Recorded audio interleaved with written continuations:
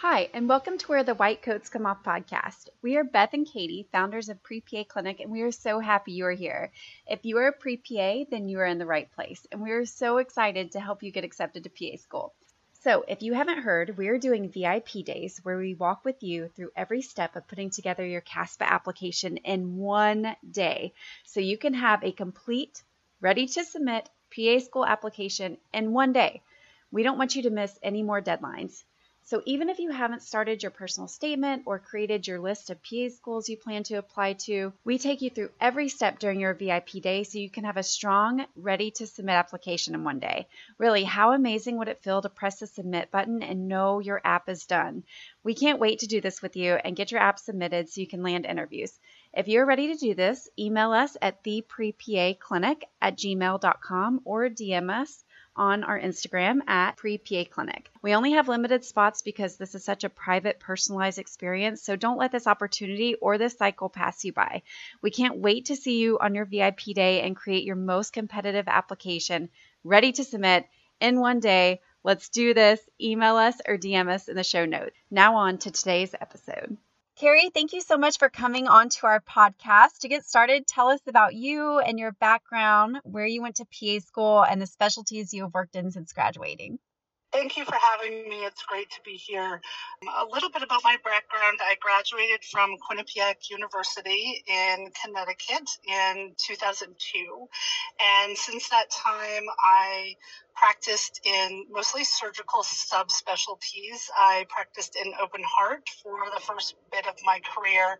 I then transitioned to vascular surgery for the majority of my career, and I'm currently practicing in plastic and reconstructive surgery. Amazing. What a great background. How did you get into academia? In a transition point in one of my positions, and it was something I had always wanted to do. I had really great mentorship when I was a student. I really enjoyed working with my professors and learning from them. And I thought it was something that I wanted to participate in as well. And so when an opportunity came up, I took the opportunity, and I've loved education. I love working with the students, and I think that I am here for life. Awesome. And so you're currently a faculty member at Northeastern PA program. Tell us about your role in the program. So I'm the program director of the PA program at Northeastern. I have been here for approximately 5 years. It's an amazing program. I'm really honored to be a part of it. The faculty that I work with are amazing, and it's just wonderful to work in a collaborative team with our ultimate goal of educating amazing students, and they tend to impress me at every turn. It's impressive just what they all accomplish, and it's amazing to see the growth throughout the years. Yeah, and that's why we love pre-PAs. They're so dedicated, so driven. And then again, like as PA students, that translates over. And they're just the best to teach and so passionate about our profession and taking it to the next level. What makes your program unique and stand out? The things I really love about the Northeastern PA program are, first of all, the students. But what's unique about us, I think, is that we are a legacy program. We've been around for 50 years, but we don't rely just on what we've done. We're constantly trying to improve the program. We are looking at student outcomes, at student experience, alumni impact in the profession, and those are things that we're constantly trying to improve and really increase our impact in the PA world and in healthcare.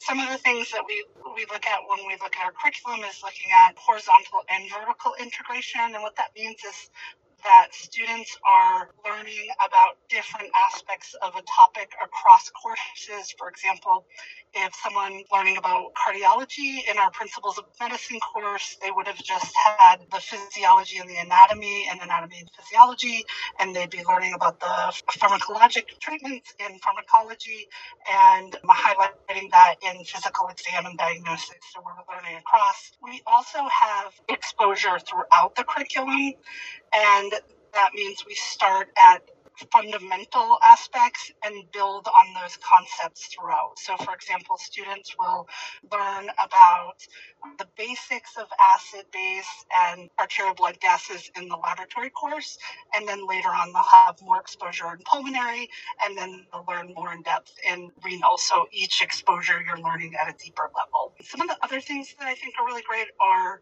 simulation program is very robust. We have 9 high fidelity simulations in our Arnold Goldstein Simulation Center on campus, and I think that that's a really great opportunity for the students to learn in a safe environment before they head out onto clinical rotations.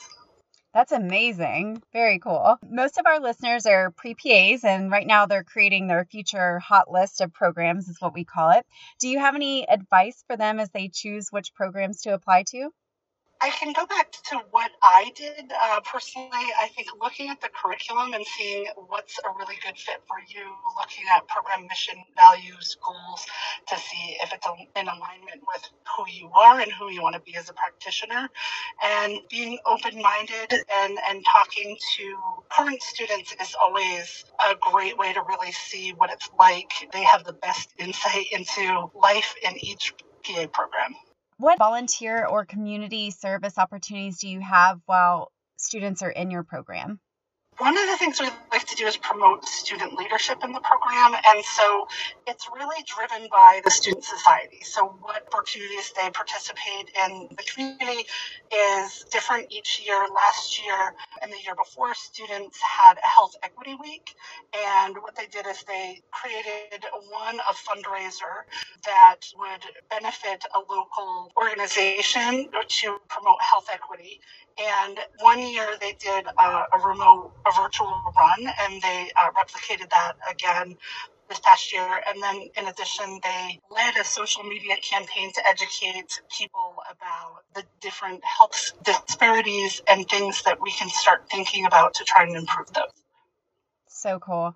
And we recommend to all of our pre-PAs that listen to the podcast that before you get to PA school, start brushing up on anatomy, physiology, and medical terminology to be most successful, especially that first semester, because that's usually where students get into the weeds. Do you have any other advice for incoming students? My advice is actually usually to relax and enjoy your time, because it's a very encompassing program. So I typically like to tell people enjoy time with your family, your friends, do things that you like to do in that time right before PA school. You are getting in because you have the ability to be successful. It's an extremely competitive process, and everyone is there for a reason. So I think that enjoying that time right before is really beneficial for people's mental health as they're entering the program, and it gives you a little bit of steam as you're starting. Gosh, so true. PA school is very intense and rigorous for sure. And on that note, what are like the top 1 to 2 contributing factors that you've noticed that make successful PA students in your program? I think learning to adapt to the volume in studying as quickly as possible, and then also collaborating with classmates. I think the bond that students form together is one of the most important aspects for success. We practice medicine in a collaborative environment, and I think that fostering that in our classes and our students is really sort of building on that. And so I think making those bonds, learning to rely on each other for help, I think is one of the most important things you can do. Awesome. And we have one final question for you, Carrie. Who are you when your white coat comes off? Sure. So I'm a mother. I have 2 sons. One of them is heading off to college this year, which is very exciting and scary all at the same time. And so I'm very excited for that. And some of the things I guess I really like to do is spend time with my family. We love traveling. I love skiing. Our trip last year, we were able to go to Iceland, which was one of my favorite trips we've ever done together. And it was just amazing to see a volcano actively erupting and then a glacier all in the same trip. So it was pretty great. Highly recommended for people. Very cool. Yeah, Beth and I went to Iceland gosh, it's probably been about 5 years now. It's one of the coolest countries. Very cool. So thank you so much, Carrie, for coming on to the podcast, for sharing about your program. It sounds like an incredible program, and I'm sure our listeners are going to be super excited and applied. And thank you so much again. All right. Thank you so much, and good luck to everyone. Thank you so much for listening to Where the White Coats Come Off. We are so excited for your future as a PA student and a PA. We hope this CASPA cycle is going great for you. Our rule is if you aren't landing interviews, there is something that needs to be fixed with your CASPA application. And if you aren't landing a seat, then there's something that needs to be improved with your interview answers. So if you are stuck somewhere in this process, then definitely reach out to us, because it is our mission to help you get accepted to PA school. We specialize in all things pre-PA and to make you the most competitive candidate. From CASPA app editing and feedback sessions to mock interviews, we will show you exactly what you need to do to stand out. Keep up the great work, and we can't wait to see what your future holds as a PA.